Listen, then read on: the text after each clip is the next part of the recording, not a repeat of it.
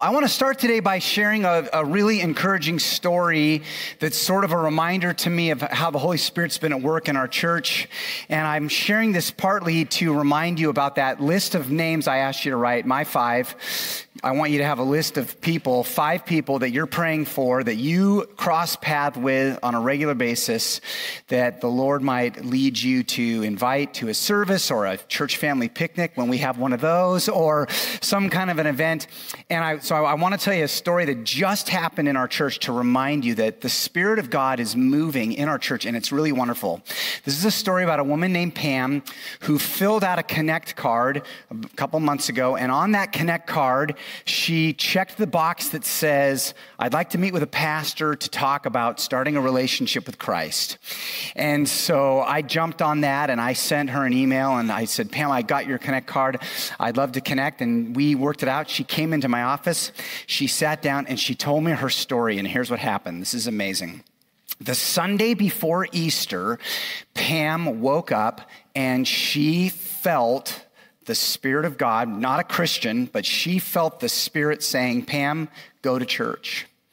So she pulled out her computer and she just typed in churches near me, and the first church that popped up was River West Church. So she showed up to River West. She sat somewhere right over here, and when she sat down, she said, right when I sat down, I realized that I was under some kind of an air conditioning vent because the air conditioning was just blowing on me, like blasting me. Holy Spirit, air conditioning, I don't know. But so she said I had to move. I was sort of seated alone. So I got up and I moved, and when I moved, I sat down next to a woman, and right when I sat down, this woman turned to me, and I know this woman in our church, she's a prayer warrior, and she turned to me and she said, I've never met you before, but I know this. You are supposed to join me and my daughter and my son-in-law for lunch next Sunday after Easter service. So Pam came back to Good Friday. Pam came on Easter Sunday. Then she went out for lunch with this woman and her son-in-law and her daughter.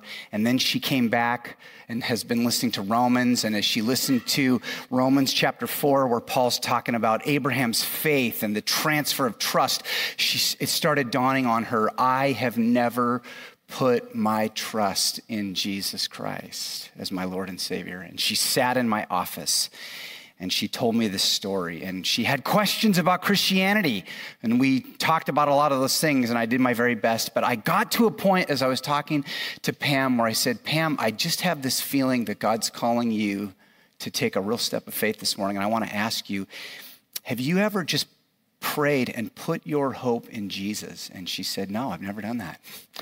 And I said, would you like to do that right now? And she said, I would love to do that right now. And so she got down on her knees and we prayed, and she put her hope in Jesus, and she's getting baptized this August as a part of many people in our church getting baptized. And glory to God. All glory to God. Amen. So keep praying. God's moving. Keep praying for the folks on your list. Okay, Romans 7 is where we go. So this morning is part 2 of a 3-part tour of Romans 7. I told you last Sunday it's going to take us 3 weeks to do this because it's so incredibly rich and profound. And what I want to do first is I want to acknowledge that last Sunday's message was kind of intense. I get it. It was intense and it was complex, but here's the good news. This morning's sermon is going to be even more intense. So you can look back on last Sunday and go, that was actually palatable. Okay, so here's what's happening. Last Sunday, verses 1 through 6, Paul begins to explain the relationship between the gospel and the Mosaic law. He's recognized the need to substantiate some claims, some statements that he's made about the law of Moses. By the way, every time you hear me say law from now on or read law in Romans, Paul's talking about the law of Moses. So the 10 Commandments and a bunch of the other purity laws that Moses brought down from Mount Sinai, this is the law that we're talking about.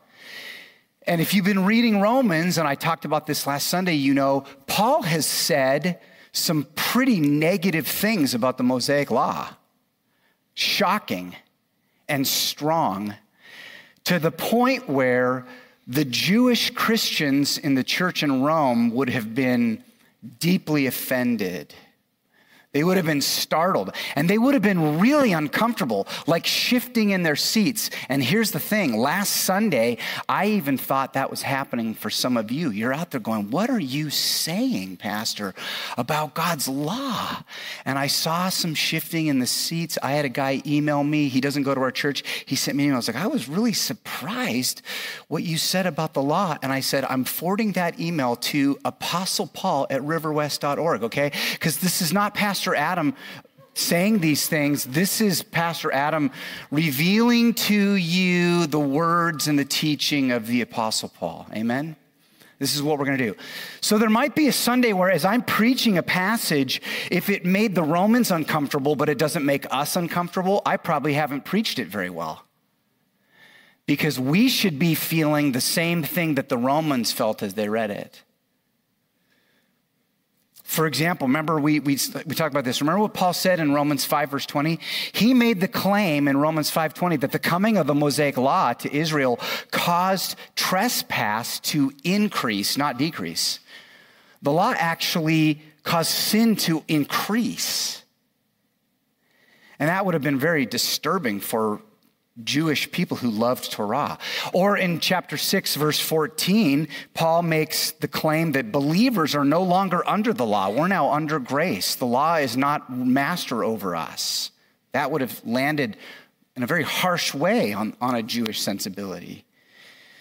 And then when he gets to the first part of chapter 7, which is what we studied last week, it gets even worse because Paul makes these claims like you have to die to the law. Chapter 7, verse 4. You have to die to the law so that you're free to remarry Christ. You can't be married to Christ as a people till you die to the law.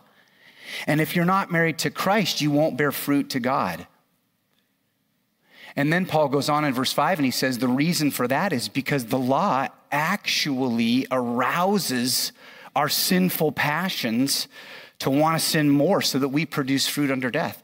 You say, Paul, what are you talking about? The law stirs us up to sin? And then he repeats himself again in verse 6 and he says, this is why we have to be released from the law.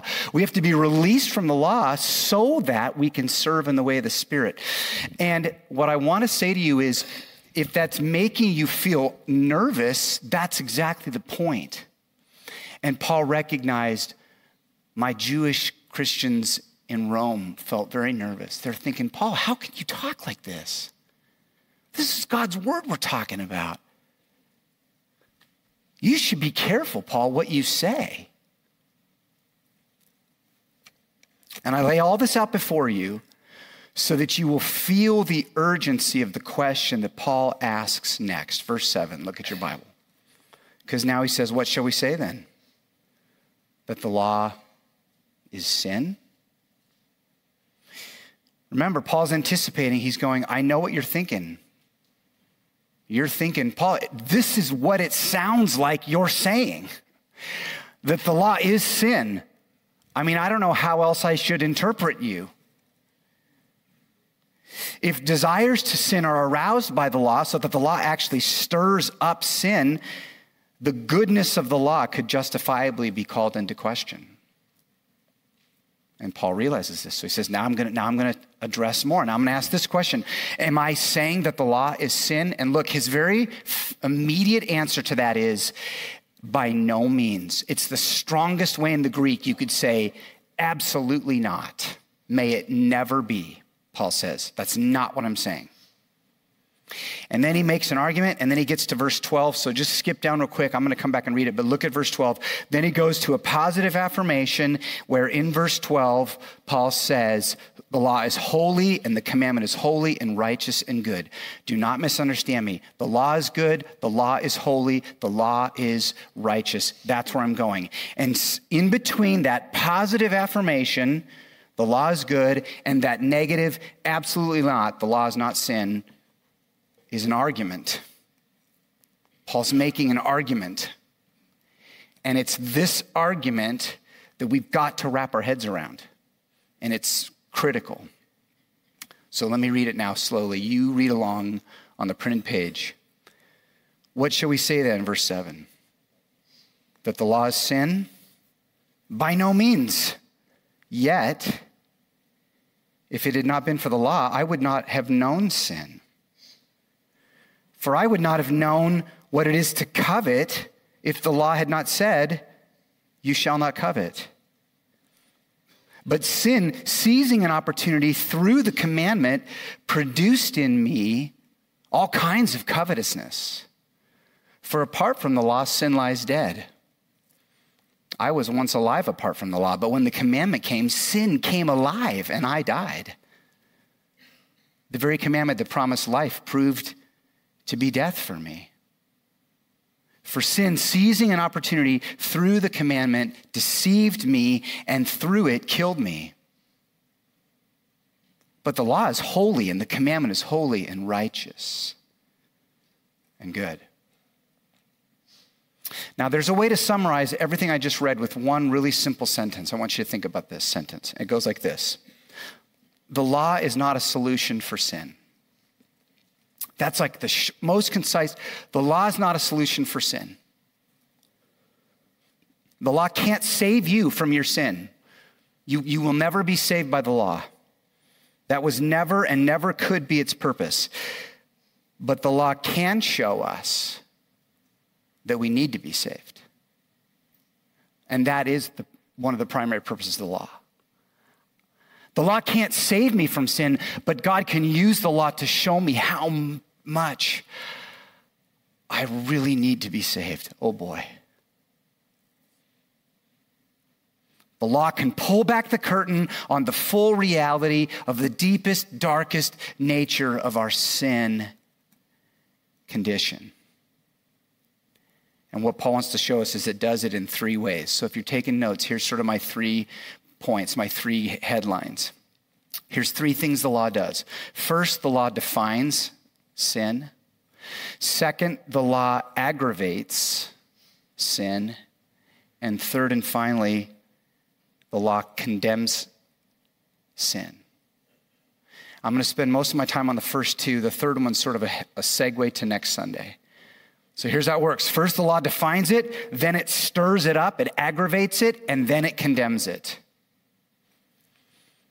And we need to experience all 3. Unless the law does this work, friends, listen to what I'm about to say. If the law does not do this, we'll never look to Christ. We will never look to Jesus for salvation if we don't see the full, dark reality of our brokenness and sin. Amen? So even though this sermon will feel intense, it's ultimately I'm leading to the greatest news you could ever hear. Such good news. So let's do this. Number 1, the law defines sin. When Paul says in verse 7, I would not have known sin if it were not for the law. For I would not have known what it is to covet if the law had not said, you shall not covet. What does Paul mean? If it weren't for the law, I wouldn't even know sin. He's explaining a fundamental purpose of the law, which is to clearly define sin and hold up that definition as a standard that then gets used to critique our hearts and how far they fall short. The law defines it clearly, and then it creates a standard. The early church fathers, St. Ambrose and others, use the analogy of a yardstick. A yardstick was used by the ancients to say, here's the standard of a yard, and you either fall short of that or you far extend that, but that was like a great analogy. Or not, the analogy that I prefer is imagine a mirror that tells you the truth about who you are or what you look like. But it not only tells you what you actually look like, but it also holds up a standard of what you should look like under ideal conditions, okay? So it shows you, whatever. And imagine if what it was really doing was showing you your heart. Like, here's what your heart really looks like, but here's what your heart ought to look like. That's what the law does. And it's so important. We need this. Sometimes we just need God's word to say, tell me the truth, God. I'm here, I'm humble, I open my heart to you. Tell me the truth. When Paul says, but I wouldn't have even known sin if it weren't for the law, does Paul mean that he had absolutely no concept of sin? And he specifically goes to coveting. You see that? Is Paul actually saying, well, I wouldn't have even known what coveting was if the law had said, don't covet? I don't think he means that no one knows the basic idea of coveting. We're created in the image of God. We all sort of know right and wrong, right? This is one of the greatest evidences that there is a God. We live with this internal sense of some things are just wrong and some things are right? Here's what I think Paul is saying. This is really, really important. He's saying when the law comes and it defines something like coveting, it tells you the truth, and it says this is sin, this falls outside of God's best. And then we continue in that sin, but now with the full knowledge that we're disobeying God, now you're beginning to see the full reality of sin. Because it's been defined for me. And I know it, and it's clear, and it comes from God, and I continue in it. Now the curtain's being pulled back, and I see, whoa, this is deeper than I ever imagined.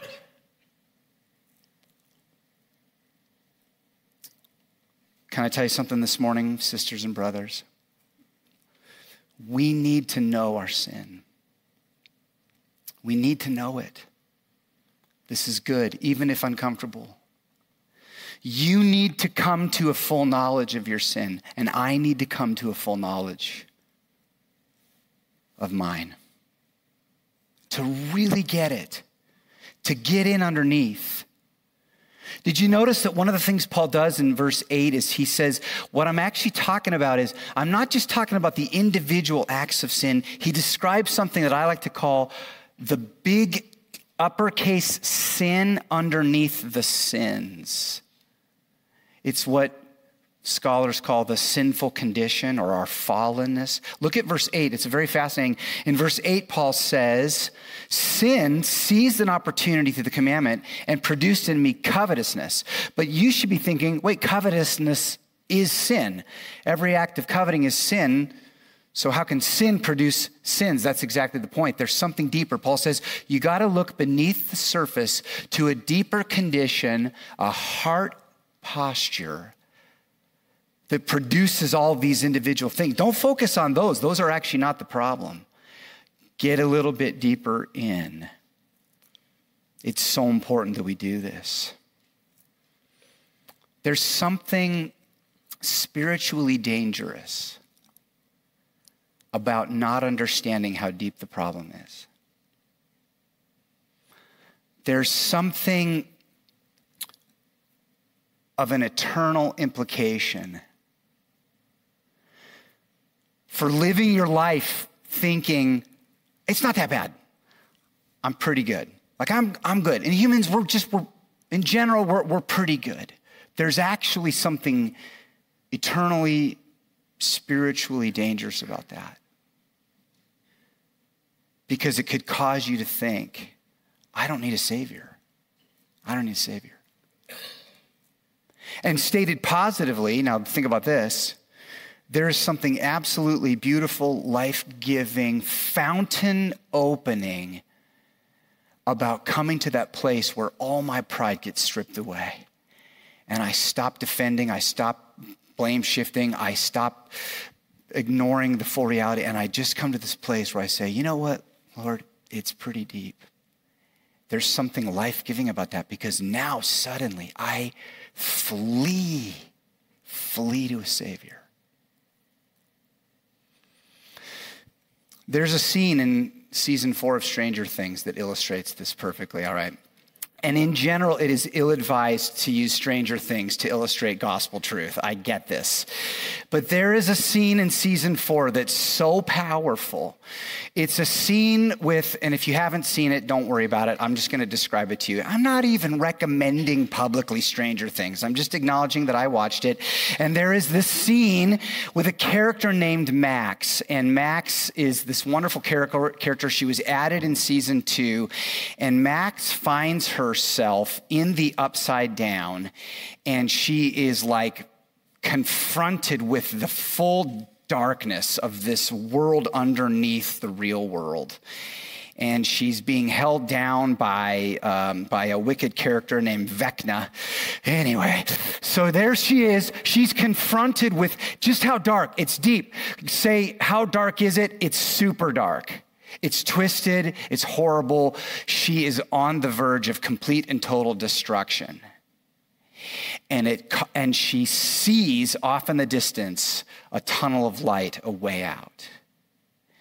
And in the movie, they have other themes they're trying to develop. But as I watched this scene, there's a scene where Max breaks free and she runs with everything she has out of the darkness towards that light.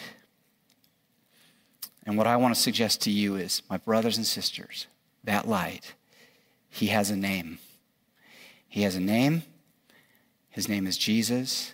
He hung on a cross for your sin. He paid. He rose from the dead. He is victorious. He's the risen, ruling, reigning creator of heaven and earth. Your sins have been wiped free, and you can flee the darkness now and run to Christ. He's opened the way. Amen. Amen. And may this be the day that it happens for you. Amen. Amen. Okay, enough Stranger Things. Okay, here we go. There's a reason why Paul specifically chooses the 10th commandment. Look at verse 7. This is not an accident. There's a reason why Paul talks about coveting.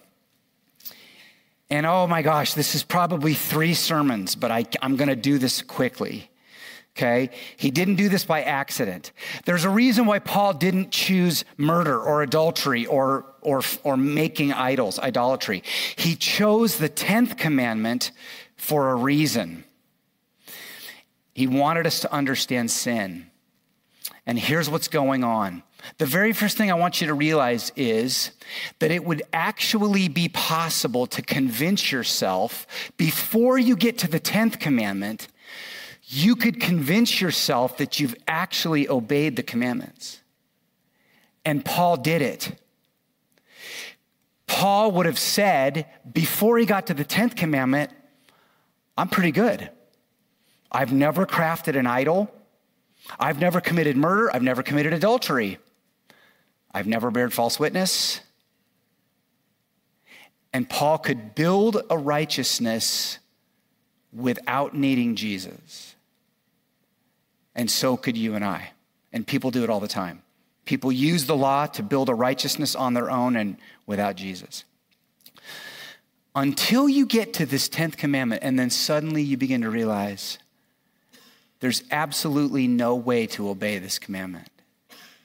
It's not possible.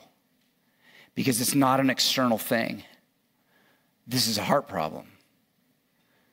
The moment you get to the 10th commandment, you realize my checklist is destroyed. And actually, the 10th commandment, thou shalt not covet, is often the cause of breaking all the other 9.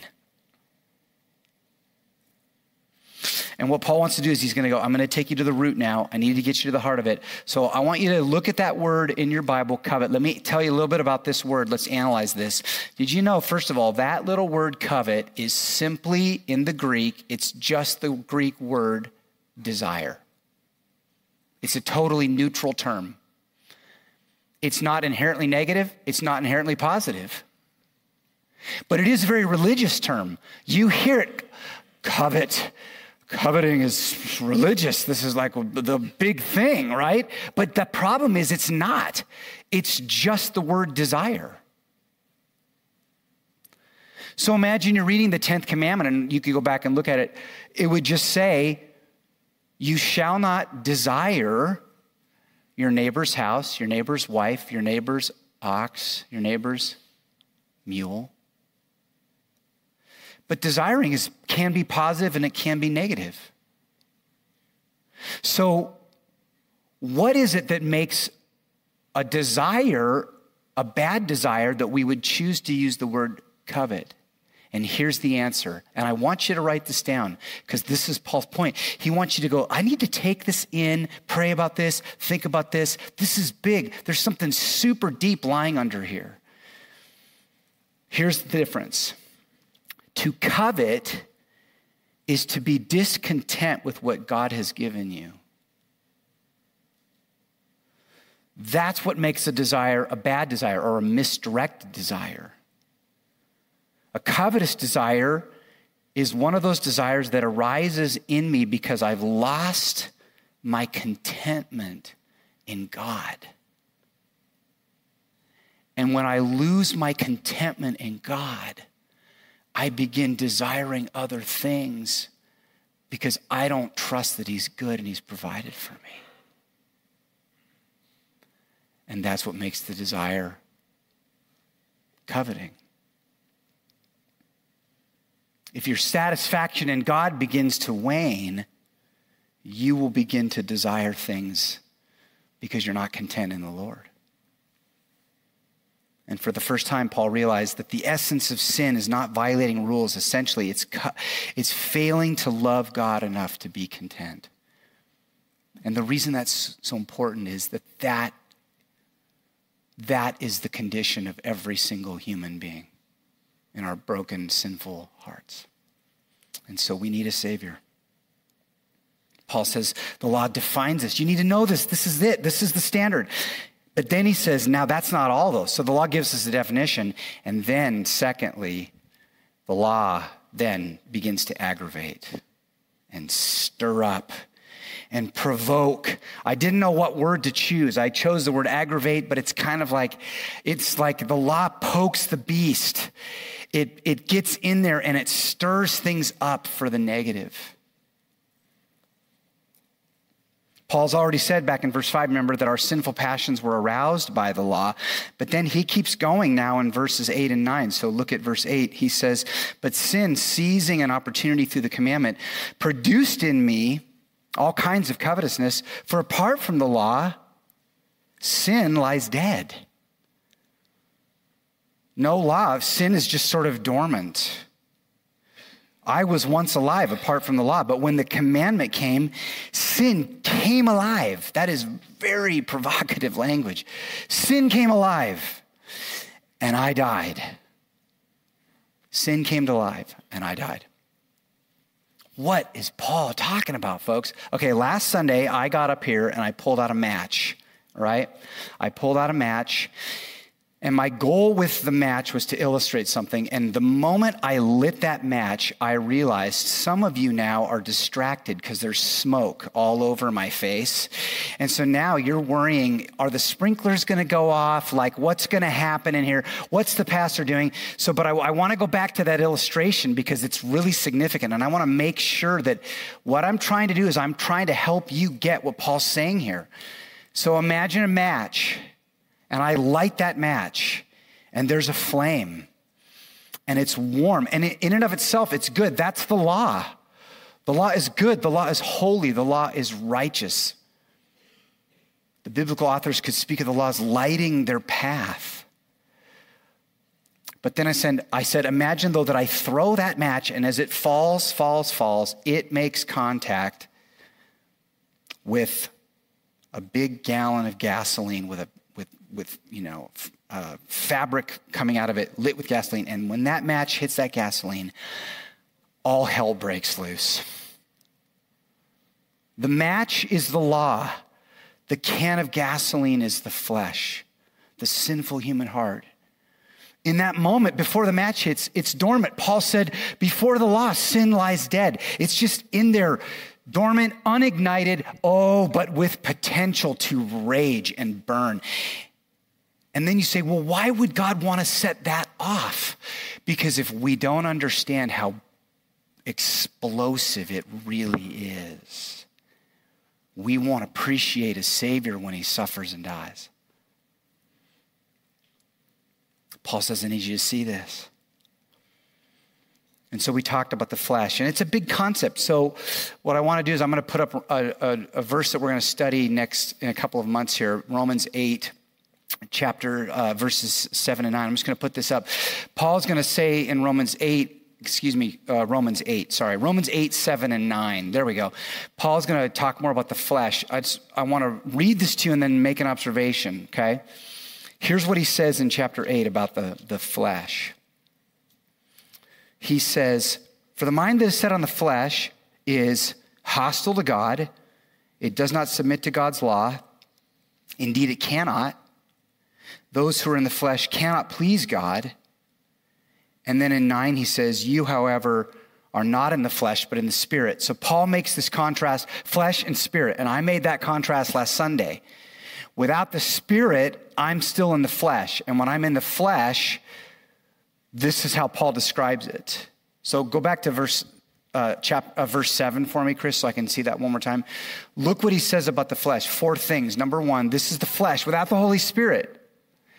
Hostile to God, right? Hostile to God, number 1. Does not submit to God's law, number 2. Not even able to submit to God, even if the flesh wanted to, it wouldn't be able to. And finally, the flesh cannot even please God. Hostile, doesn't submit, couldn't submit, and doesn't even want to please God. And you look at that and you go, whoa, so think about this. The fact that I periodically break a couple of God's rules is not even close to my actual problem, all right? That is like way downstream. The problem is, without the Holy Spirit, my flesh doesn't want to submit to God. My flesh is hostile to God. I don't want God telling me what to do. I want to be God. No one tells Adam what to do. I am God. That's what Paul's saying. That's what he's saying. This is like Adam and Eve in the garden. Remember this moment? God's like, look at what you can eat any fruit in this garden, but don't eat this one tree. And what do Adam and Eve say? We'll eat whatever fruit we want to eat. It's like the second God says, don't eat this, serpent comes in. What's the temptation of the serpent? You can be like God yourself. Eat the fruit. And that's our flesh. That's who we are without the Spirit. You say, man, hostile to God. You know, a lot of people in our world will say, I'm not hostile to God. I don't even think about God, right? How can I be hostile to a God that I don't even think about? Oh, but wait a minute. Let that God cross someone with a commandment or a boundary that they don't want to follow, and you will see hostility flare up. I'm not hostile to God. Oh, but wait a minute. What if God crosses me and says, yeah, but here's one of my commandments. And suddenly, how dare you infringe on my sovereignty? How dare you infringe on my rights? Tell me what to do, how to think about my life or my sexuality or my resources or the condition of my heart. And suddenly, you realize the hostility's in there and it flares up. It flares up. I go on a spiritual retreat every year, and I always read, as a part of that retreat, the same book, St. Augustine Confessions. Can't recommend this book highly enough. An amazing book.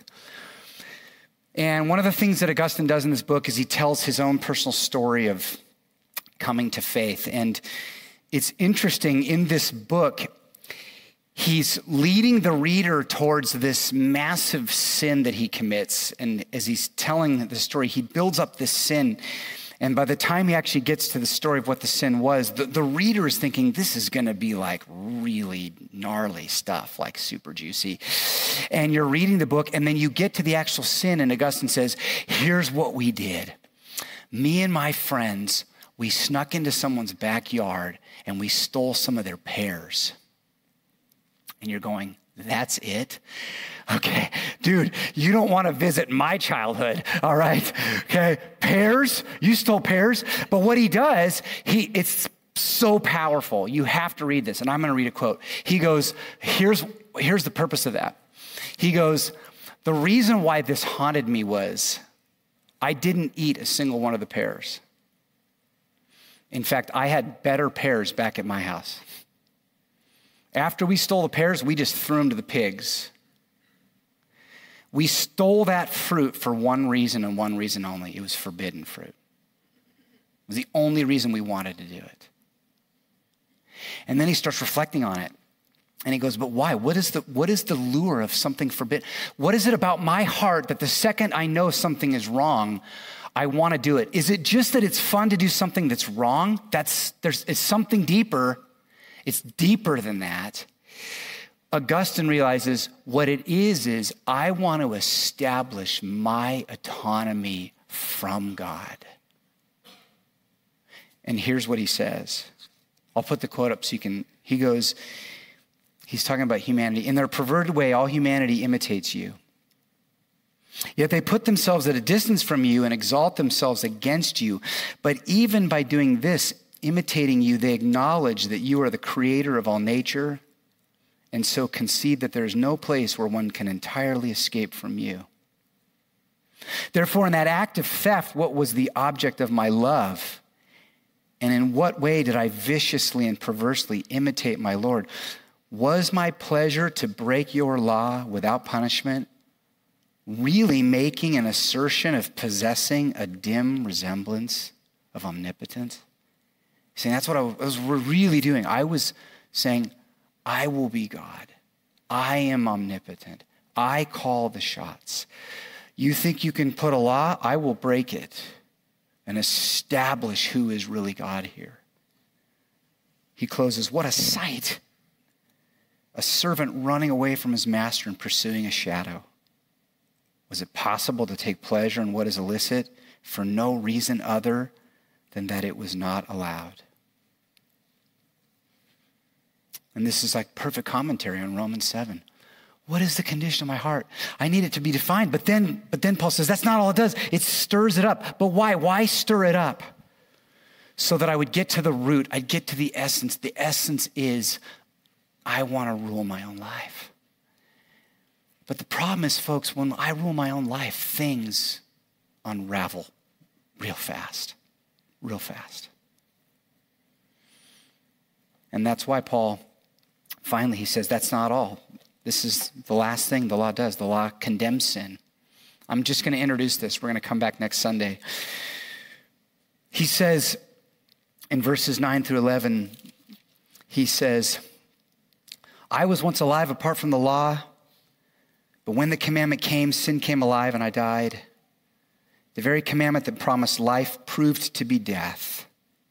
For sin, seizing an opportunity through the commandment, deceived me, and through it, killed me. You notice all the death language there? The law seized the opportunity, and it tricked me, and it led to death.